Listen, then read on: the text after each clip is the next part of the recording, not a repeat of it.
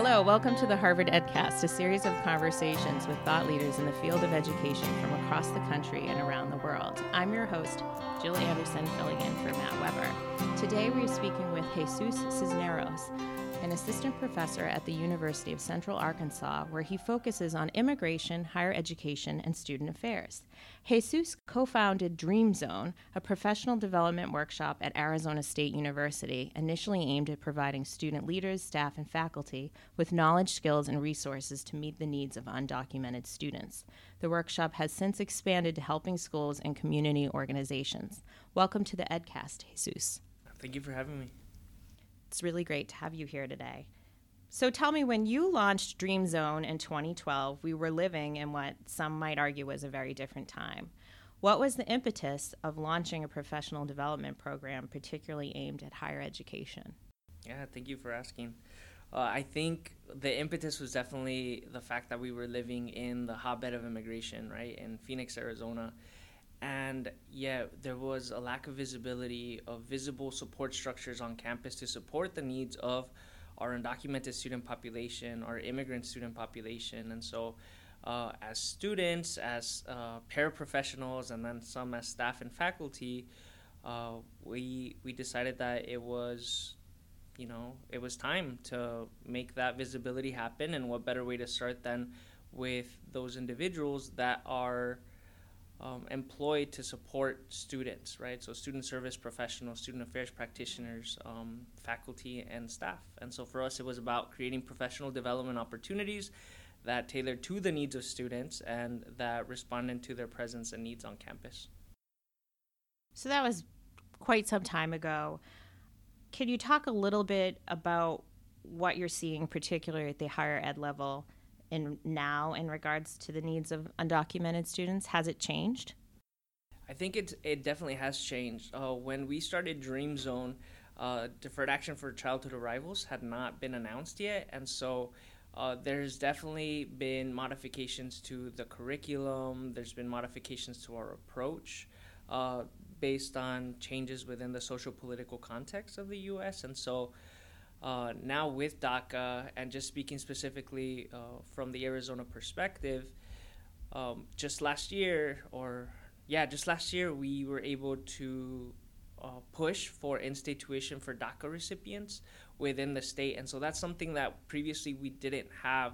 So when we talk about undocumented students and access to higher education, a lot of the times we're talking about in-state tuition, state-based financial aid, as well as other services and support resources that are allocated to other student populations, but often, ignored for undocumented students. And so with this, effort, with this initiative, DREAMZone on campus, a lot of what we've been able to do is challenge practitioners to work within the scope of their positions to better support or to better aim to support undocumented students within all aspects of higher education.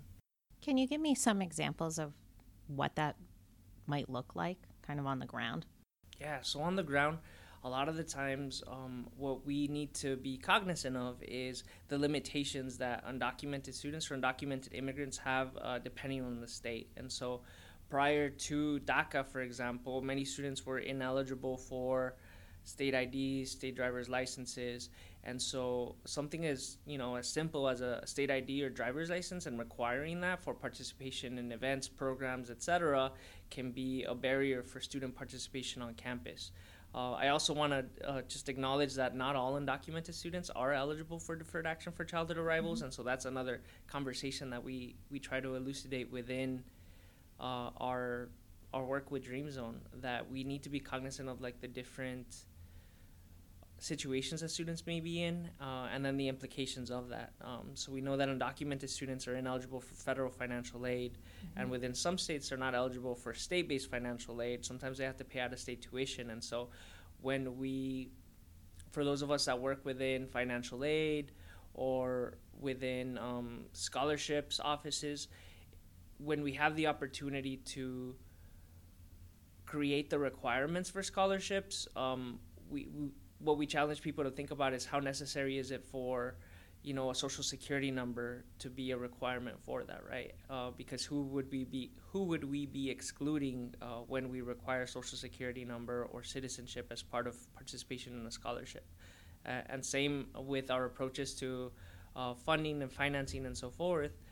How can we create funding opportunities that are private or that are open to all students regardless of their immigration status? And so those are just a couple of things off the top of my head. It seems like there's a climate of fear around what may happen going forward, especially with DACA and some of these other acts that have been put in place. But so far it looks like most colleges and universities, at least when you see in the news, are really taking steps to make some supports for undocumented students. I think I've read about coordinators being hired to help, pleas being made for undocumented students to move forth with applying, and especially for aid. Is this the general reaction you're seeing from colleges and universities, or is this something that depends where it is, supports that are in place? Yeah, I think these are definitely the exceptions within, the greater context of higher education for undocumented students. I think in more immigrant-heavy states like California, for example, we definitely see that a lot more, where we have undocumented student centers, where we have staff designated as like the DACA specialist or the undocumented student specialist, where opportunities are created for students to have work-study opportunities, for example, based on state funds versus federal funds. And so, like I said, I think those are great models. Unfortunately, those are the exception, right? In states like Arkansas, where I'm currently at right now, where that visibility is not necessarily that apparent for the larger campus community, those are conversations that are not happening. And so the thing that we try to stress through our work with DREAMZone is, if we're taking students' tuition money, then we should be allocating services and support for them, right? Because they are just like every other student on campus. And so we need to be very aware of what we are intentionally doing to support this specific student population. What do you think some of those colleges and universities where they are not heavy in their population of undocumented students, what do you think they're struggling with the most? Is it just not even on their radar, or ignore it and it'll go away? Well, I think the social political context is definitely one of those barriers, right? When there are threats to, financing and funding of higher education, if, campuses declare themselves sanctuaries, there's threats from the state to cut funds and so forth. And so there's a lot of pressures, not only from the state, but also from donors, and then from individuals who just see this as a political issue, and that, forget that behind this issue of immigration, there are students, there are human beings that we need to be able to attend to in this approach. So we can't forget that human perspective. Play devil's advocate. As you already know, there's a lot of people out there who would completely disagree with this idea that we should be supporting undocumented students, and that they should be receiving any aid or going to college. So I just want to clarify, in many cases, these students do apply as international. Is that correct, or does it really depend on where you're at? So that's another great example of things that practitioners can do, right?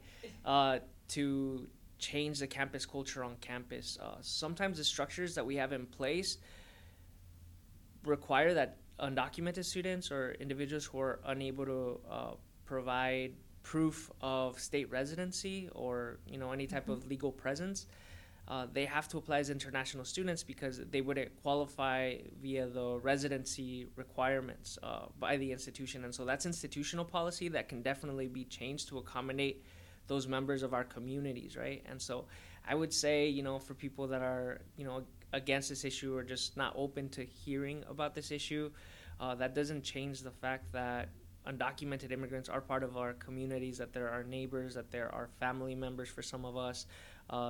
Some of us are, and so beyond that, I also want to say that I think it's also important to just think about higher education even as a business in this sense, when you are, again, taking customers money, you should be able to provide customer service. And for undocumented students who are paying tuition just like any other student on campus, they also need support services.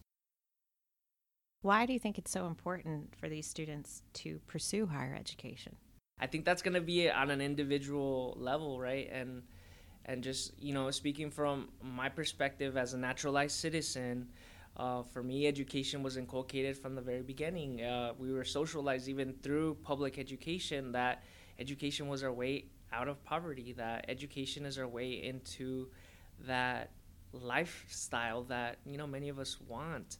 And additionally, when the workforce requires a bachelor's degree, a master's degree in order for entry-level positions or for opportunity to become incorporated into society, into the workforce, it becomes a necessity that everyone should have access and the opportunity to obtain. Okay. So the fears of deportation are also on, I think, a lot of people's minds. How do you think colleges and universities can kind of quell that fear, if at all? Yeah, I think fear is definitely an issue, and it's it's pervasive.